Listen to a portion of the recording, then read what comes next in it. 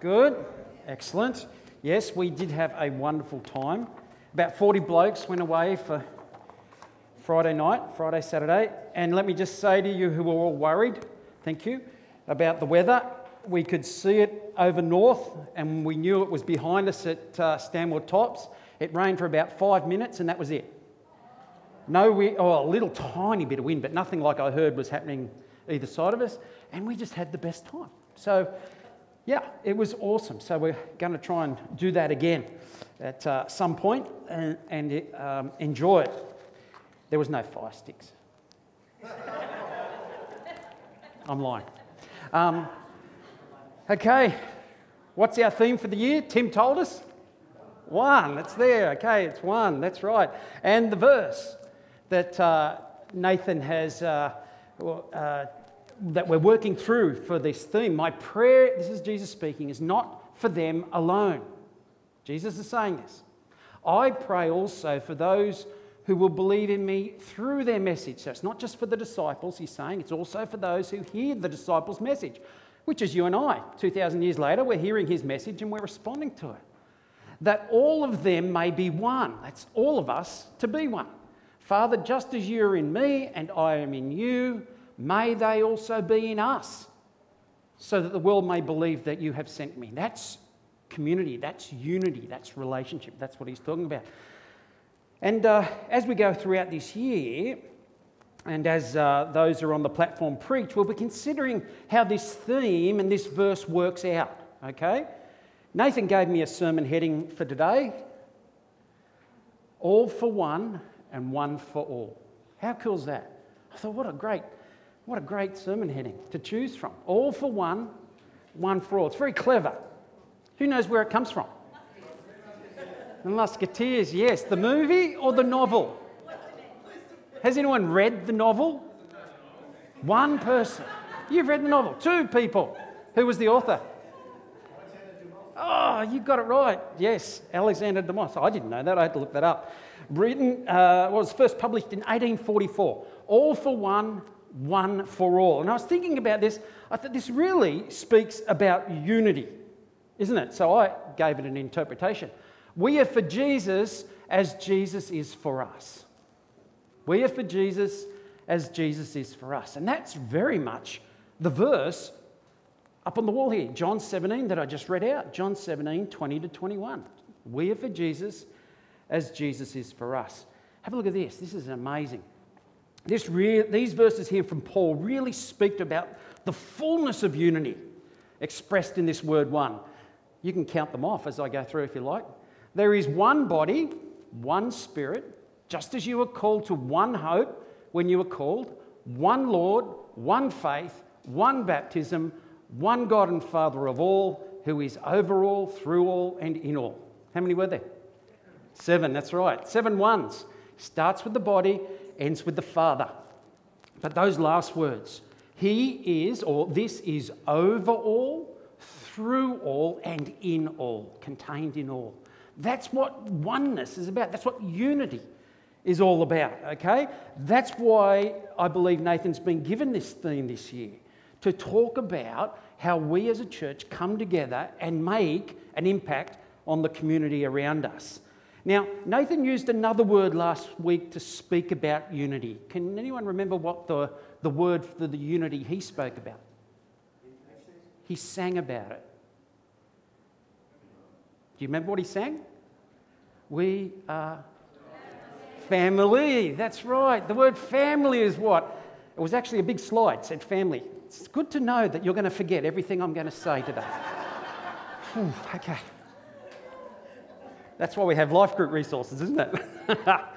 Family is very much about unity. That was his theme last week. And we're going to be, looking at these types of themes. Now, can anyone give me some other illustrations that Jesus might have used to describe unity? He uses family. What's another one? The body. Another one. An army. The Trinity is, yes, but more so about how he describes the church. Community. Vine and branches, yes. A marriage, yes. More particularly the bride. That's another one, isn't it? Yeah. A flock of sheep. That's another one. What about the temple? He uses that, is it? He uses buildings as another one. And another one he uses is God's household, is another word that Jesus will use. Okay, so these are all the picturesque words. Vine, I think we said that, vine and yeah. So they're the words he uses, and it's the word body that I want to look at this morning. Okay, it's the word body. Oh, what happened? Where'd it go? Here we go. Who knows what that is? Okay, yes, there you go. That's the Latin name. I'm not going to try and say it. I'll try. Facilia Utriculus, the Indo-Pacific Portuguese man of war. Pretty fancy name for it. That's what we call it, the blue bottle. And if you've seen one on the beach, you would know exactly what I'm talking about. Hopefully not that big. That would be really annoying for surfers, wouldn't it, if they're that big?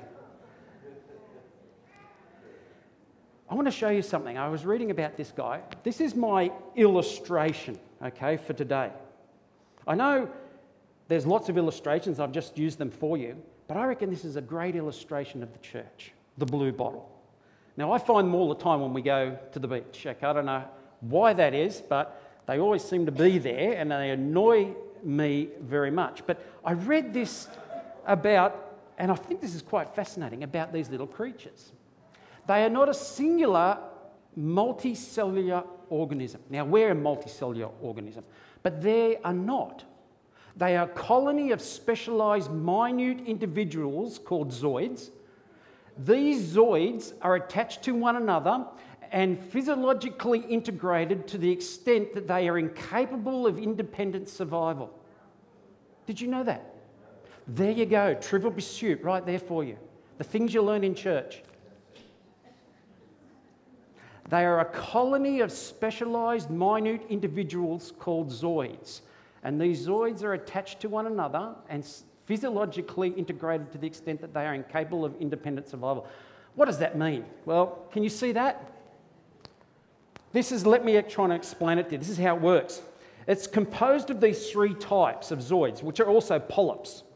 And then there is many tentacles, and there's also this associated gas-filled air sac that's called a pneumatophore, or sail. It's probably easy to remember as a sail. And this gas-filled bladder allows it to float on the surface of the water. It's propelled by the currents and the tides like a sail on a ship. And that's why they float along and end up on shore or out where you're swimming, okay?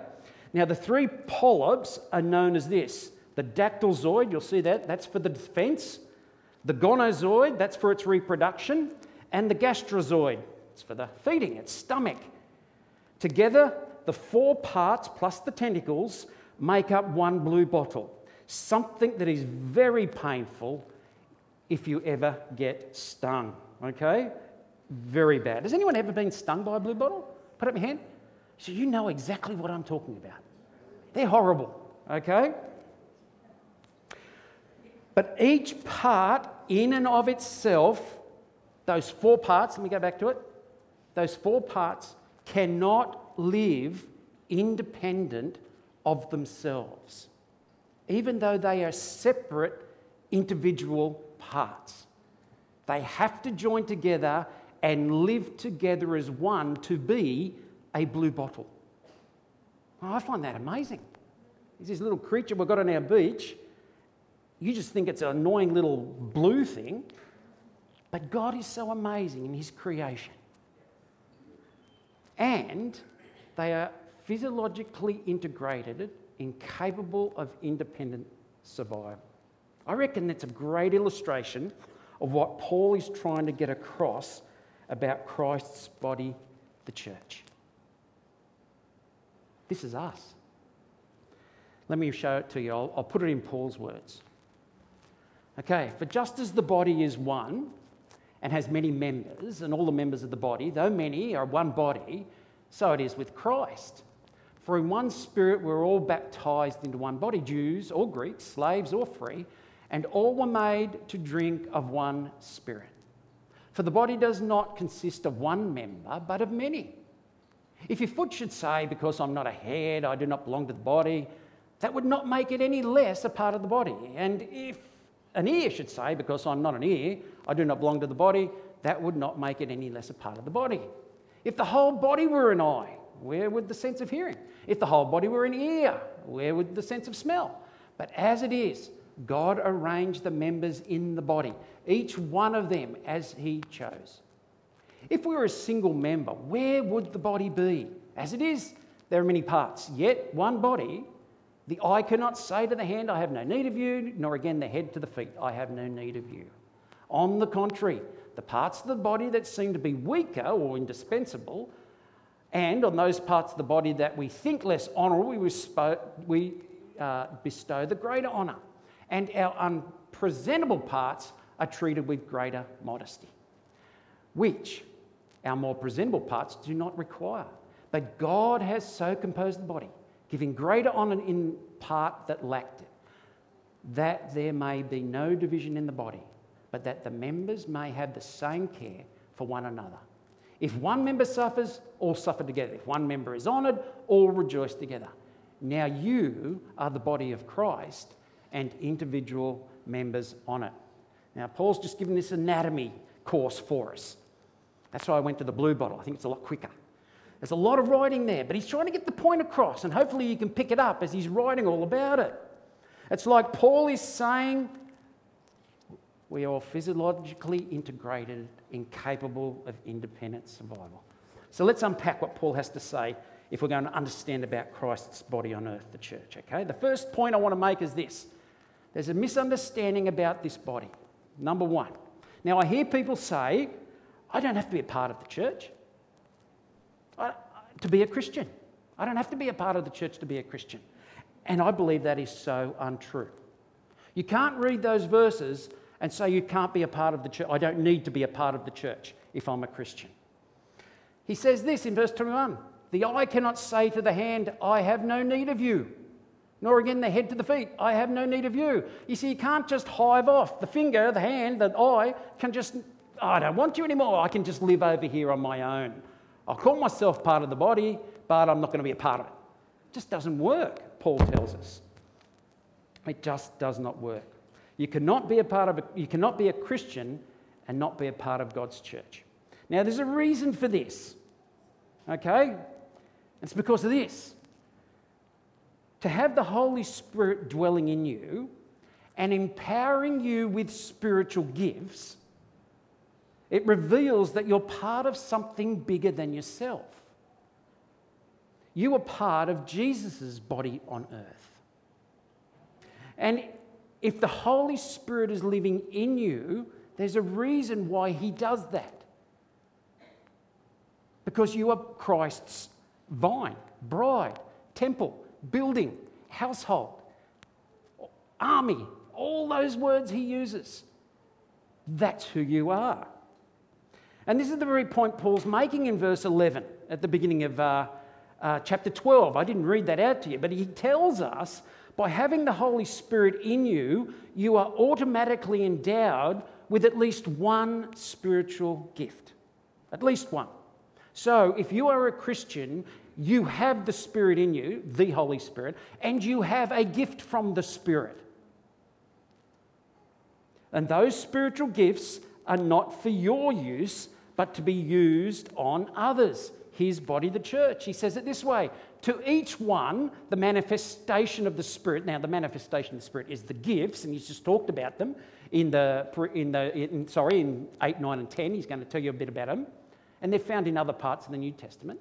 But to each one of the manifestation of the Spirit is given for the common good. And he's talking about that to everyone. So if you're a Christian, you have a gift.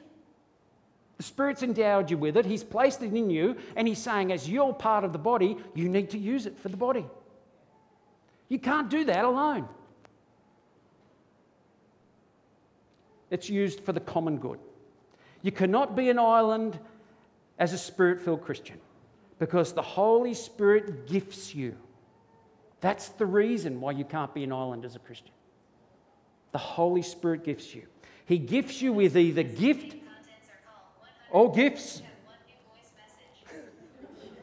He gifts you with gifts to use in God's body, the church. Second point, ready? The church is made up of many parts, but it is one body.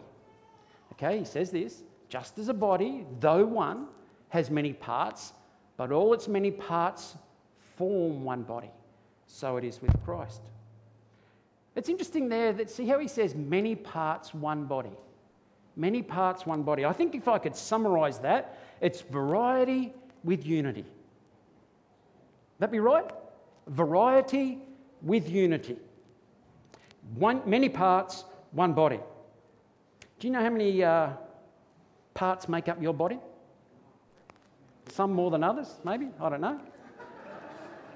I'm talking about parts here, okay? Look, of course, to find that answer, where do you go? You type it into Google. I did it, and this is what it came up with. I have one brain, hopefully, one nose, one mouth, two eyes, two auditory apparatuses, 4 limbs, 206 bones, 600 muscles. I have blood cells enough to circle the earth twice, 40,000 chemical enzymes, millions of neurons, and billions of interconnections among them.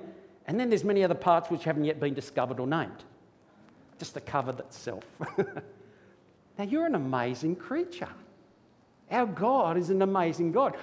I think the blue bottle's amazing. It's got nothing in comparison to you and to me. How's that for variety? That is amazing. Our bodies are absolutely amazing. And God has put them together. Variety plus unity. Many parts, one body. The church is that. Third point, though, is how is this one body created? And Paul makes this very clear. How does the one body, many members come into being? Like this. For in one Spirit we were all baptised into one body. Baptised into one body. Paul tells us by being baptised in the Holy Spirit, we are baptised into the one body. Now, that word baptised in Greek is the word baptizo, and it means to be immersed.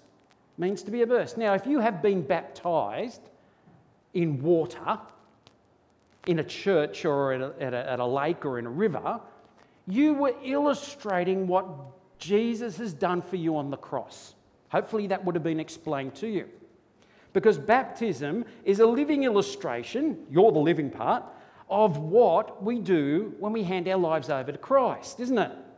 The whole illustration is we die to ourselves, so we go down under the water, immersed under the water, into the grave is the illustration. We go down under the water. And that's the whole illustration of death. Then what do? We rise up. In Christ we rise. We come back out of the water, hopefully, if the person baptising you will let you. It doesn't keep you under there too long. You will get back up. You will rise back up. Coming out of the water, rising to new life. That's the whole illustration. That's the resurrection, isn't it? That's the whole story. You see, in the water, we are immersed. We are baptised. And so it is with the Holy Spirit. We are immersed. We are baptised. And the whole illustration is our old life is gone and our new life has risen with the Holy Spirit in us. That's the illustration. And I say that from a verse that comes like this. This is what Paul says in Romans 8, verse 11.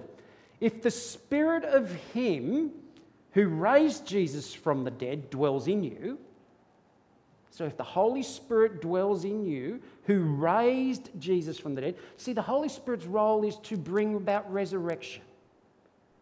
Jesus got back up because the Spirit allowed him to rise from the dead to new life. He who raised Christ Jesus from the dead will also give life to your mortal bodies through the Spirit who dwells in you. It is the Spirit that brings us back to life, the Holy Spirit. Our old life is gone, our new life has risen with the Holy Spirit in us. So you read a verse like this. This is Jesus speaking in Acts 1. John baptized with water, but But you will be baptized with, and now that word with in Greek can be the in or with. The choice is when you're reading it. So it can say you will be baptized in the Holy Spirit not many days from now. I believe that this is what Jesus wants us to know. I believe baptism in the Spirit does happen at our conversion. We are completely immersed in Him. Verse 13 says that. All were made to drink of one Spirit. And when you drink something, what do? You take it into you. The Spirit enters. And here's the important point to note here. There are not many Holy Spirits. There's only one Holy Spirit. You don't have one Spirit and I have another Spirit. It's not how it works. There's only one God, one Jesus, one Holy Spirit, one Trinity, one triune God. There's only one Holy Spirit. He is in you and He is in me at the same time. It is the Holy Spirit that unites us together as one because He is one. That's why I can call you brother and sister, because you have the same Holy Spirit that I have. That's our connection. That's what brings us together. This is an extremely important point. For those of you who are mathematical, let me do a little equation here for you. One Holy Spirit in many members equals one body. The Holy Spirit's our common denominator. That's what sets us all apart as one. That's why we can say we are one body. We are one bride. Because He indwells us. So it's not that unlike the blue bottle, is it? We're joined together in Christ through the Holy Spirit, incapable of living independent lifestyles. That's why He's trying to bring us together with these illustrations. Body parts cannot live independently. And that's what Paul's telling us in all those verses from 14 to 27, that whole length of stories that he's telling us. You can't live independent. Just as God's church is baptized or immersed into the Holy Spirit, we cannot live independently of each other. We need each other. And that's why from verses 14 to 27 that we read out, he says, through this long illustration of how the body interacts, that a Christian should never think that they can be independent or self-sufficient or better than another person. We can't live self-sufficiently. We should never think I'm better than the person next to me or around me, because we are filled by the one Spirit. Fourthly, the outcome of the one Spirit in many members, one body. Now, you see, as an individual's importance within the body of Christ, it's not based on their uniqueness alone, but it's shared equally throughout the whole body. My uniqueness is for you. My gifting is for you. I believe I have been endowed through the Holy Spirit to have the gift of teaching. Okay, I hope that is the case. Some of you can verify that after when you come up to me. That sucks. Well, that was really bad. I will understand that I no longer have it. Okay? Hopefully you'll go, thank you. You don't have to, by the way. This is the Spirit. This is God's. But you know what? I get this sense, the reason I'm here. In fact, one of the reasons why this is my full-time position is because I believe God has given me the gift of teaching. And therefore, Nathan saw this and invited me to come onto team because he saw this as important to give to the body. See, so my teaching is not for me. It's actually for you. I have the gift of teaching for you. You have the gift of, hopefully you know what it is, service, not for you, but to serve me and those people around you. Beck has the gift of prophecy. Imagine that, sitting around going, thank you, God, for all this prophecy, and just telling it to herself. Where does that get her? A big head. Wow. Information. That's all it is. But if she gets up and shares it with the body, then we as a body get to grow together. Okay? So it's why it's important that the outcome of the one Holy Spirit in us, in the many members, creates the one body. In other words, I get to share in your importance as you share in mine. Just because I'm the pastor at the church and I'm the pastor over you, the flock, does not make me any more important than you. That's why Paul tells us in Peter that we are all priests in God's church, believer priests. I'm no more important than you are. I just get paid not to be an electrician because that's my trade. I get paid not to be an electrician and I get to teach you. And I love it. I love the journey. But if you're not in a paid position, that doesn't make you any less. You are just as important to bring your gift to the body. That's why you need to know what your gift is for a start, so that you can give your gift to me as I give my gift to you. And just have a look at the person next to you. Quickly, look at the person next to you, because they've got a gift they have for you, and you have a gift to give to them. That's how integrated we are. That's what he's trying to say. You are significant because I am significant. I am significant because you are significant. Can I make it any plainer? I have done a well enough job. And you are significant. I'm looking out upon you. I love it. Okay? The church is greater than anything that this world has to offer. It's greater than anything this world can create. Who's got an iPhone? Put up your hand if you have an iPhone. No? You know what they say? So I've heard. It's the best invention in the 21st century. Those who have Androids are going, no. I don't have an iPhone, okay? When was the first one created? First iPhone? 29th of June 2007. It's coming up for its 10th anniversary, okay? Now, people say this is an amazing piece of equipment. It changes the way we do life. It did on Friday night, didn't it, Marcelo? Yes. We sat up to 1 o'clock listening to these 80s songs. And that iPhone was well used. It was hot in his hand, it was, as he's bringing up those songs. Okay. It's an ingenious piece of electronic technology, they say. And it is. It has changed your life. You have no doubt about it, do you? We take it so much for granted after 10 years of having them. But there's something that's even far greater than Steve Jobs' invention. Far greater. And in fact, without it, it would almost cause the iPhone to be obsolete. It's this. The index finger, which Steve Jobs did not create. Now, I have been told by my son that the thumb is the new index finger because you have to swipe right. Now, imagine the iPhone without the finger. I can't get the buttons, Steve. Make the buttons bigger. Or maybe on my nose. I can't see the screen. You need the index finger for the iPhone, and Steve Jobs did not create that. Okay? That's how important the index finger is. Which one of you in our church, in our body, is an index finger? You might be saying, I'm just an index finger. I haven't got much to offer this world, this church. Well, the iPhone needs you.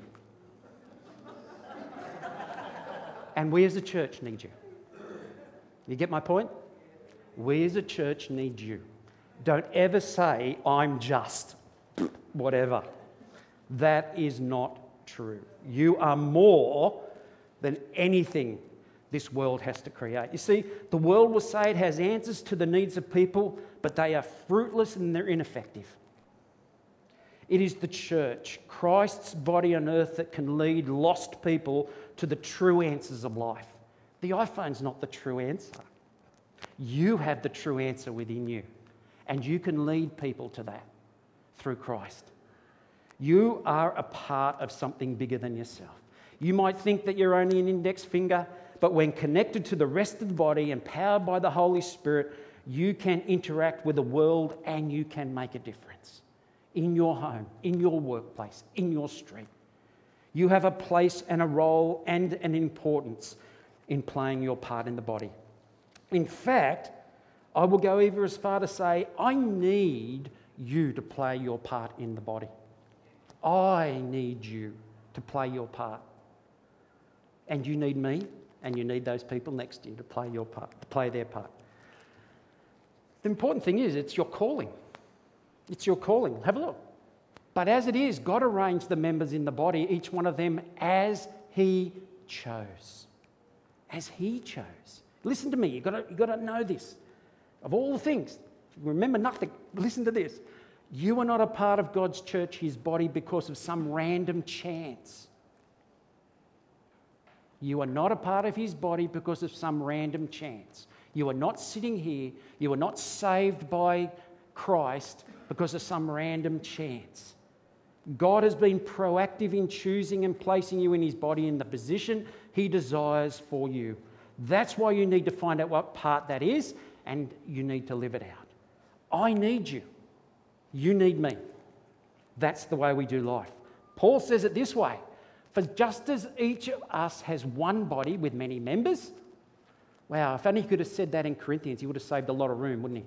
Just as each of us has one body with many members, and these members do not all have the same function, so in Christ we, though many, form one body, and each member belongs to the other. We belong to each other. Why? To complete Christ's body. Okay? Again, he says, and God placed all things under His feet, that's Christ, and He appointed Him, that's Christ, to be the head over everything for the church, which is His body, the fullness of Him who fills everything in every way. So, I individually live in and for the entire body of Christ. Now, you might say, well, that's your job, Ken. No, it's not. My job is an electrician. You just pay me to be your pastor because you want a pastor. I get to share. I need you to be doing your role. So let's remove the finance out of this. I need you to just be part of the body. I need you to be alive within the body of Christ. Okay? It's your calling, but my actions affect others. My actions affect others. And this is an important point. What I do or I do not do affects you. What I do or what I don't do affects you. Paul says it this way. If one member suffers, all suffer together. If one member is honoured, all rejoice together. You are the body of Christ and individually members of it. Individually members. How do we do that? See, he's again bringing that unity. But this is what happens, isn't it, when we come together? My actions affect you. That's why it's important that we weep with our brothers and sisters in Christ when they're hurting. When Craig got cancer, we as a church wept with him, didn't we? That's why we rejoice with them when they're celebrating. Last week we had Craig up on the platform sharing with us how this cell work that's going on in his body is fighting the cancer, and we get to rejoice with him. That's the whole process. When one part suffers, we suffer. When one part rejoices, we rejoice. That's how interconnected we are in his body on this earth. Now, you know if you have a sore part on your body right now, how it is affecting the rest of your body. Our brother David's not here, is he? I'm going to say it in case he's listening, because he is hurting. Dave Wright. But he's not even here with us because he hurts so much. And we've got to be going, wow, this brother is suffering. What do we do? How do we pray? I'd use Thomas. Thomas fell off a ladder. He was so high up at work the other day, 2 rungs. I had to say this. He fell off 2 rungs. Now, you know, hey. But he fell onto the doorknob. Yes, we all feel for you.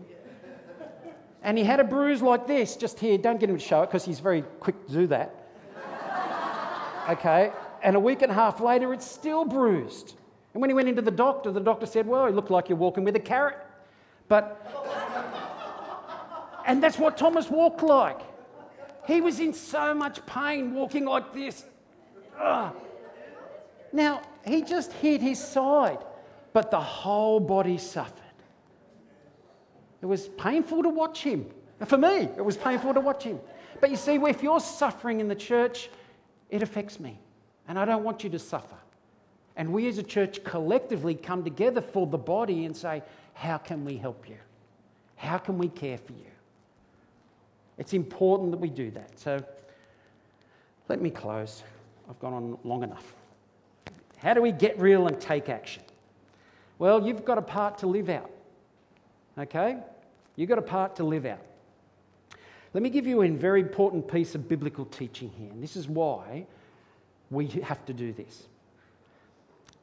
In order for Jesus to accomplish his work on earth, you think about this, Jesus in the flesh.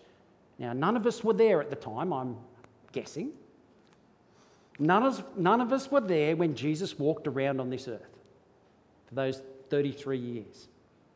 But he had a body made of flesh and blood to do that. God the Son, who'd spent all eternity with his Father as one, born through a virgin, brought to this earth. He's given a body to walk around on. But in order to accomplish his work once he went back to the Father, what happens? Well, Jesus has a body made of human beings on earth who will walk around for him, doing his work, because he is now seated at the right hand of the Father in authority and power. And he has a body that walks around on earth for him. Here we are. Here we are. And you know what? Jesus was fully man, fully God. 100% man, 100% God. And you know what? Jesus' body on earth is fully man, here we are, and fully God, the Holy Spirit. That's the body on earth. We need each other because we represent Christ to the nations. Now, I'm not talking just about Lifegate. It's got to be bigger than that. There are other churches in our community, and there's a church in the world. So we are part of the bigger church. It's called the Kingdom of God. But I'm speaking to you as the congregation, so I'm talking to you about Lifegate as a body. And we are part of the bigger body, but don't get me thinking, don't fall into the trap that I'm just talking about Lifegate. But for the sermon this morning, it is about us. How do we do life together? Because your part is to live it out. Yours and my calling is to get to know our gifts or gift and engage in the use of it or them so that Christ might be glorified. That's an important part. But secondly, your equipping, and this is it. This is what Paul tells us. All these, and he's talking about these gifts, all these gifts are empowered by one and the same Spirit who apportions to each one individually as he wills. Notice what Paul's teaching here. The Holy Spirit wills the gifts to us. What does that mean? Well, he determines what is the best position that you can play in the body. The Holy Spirit then apportions or allocates them to you. So he knows you, he knows the part you play in the body, and so he assigns you with what you need to do in your role in the body. And then the Holy Spirit empowers you to live them out. So he enables you to exercise your gifts within the church body. So you're not left on your own to play your part as an island. He wills, he apportions, he empowers. That's what we need. He chooses what you need, he imparts it to you, and then he empowers you to live it out. My question with you is, do you know this? I'm going to ask the band to come on up.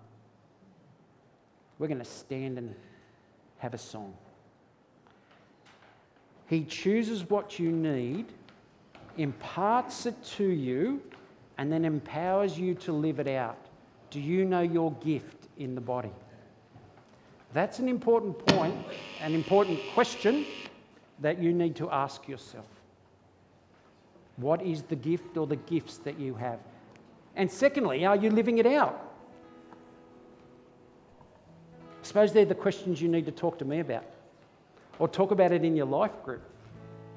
Ask a friend or your spouse, what do you think my gift is? Because you know what, I guarantee you're already doing it. That's how you know pretty much how you have a gift. You're already caught up in it because it's what the Spirit has endowed you with. Okay? Thank you.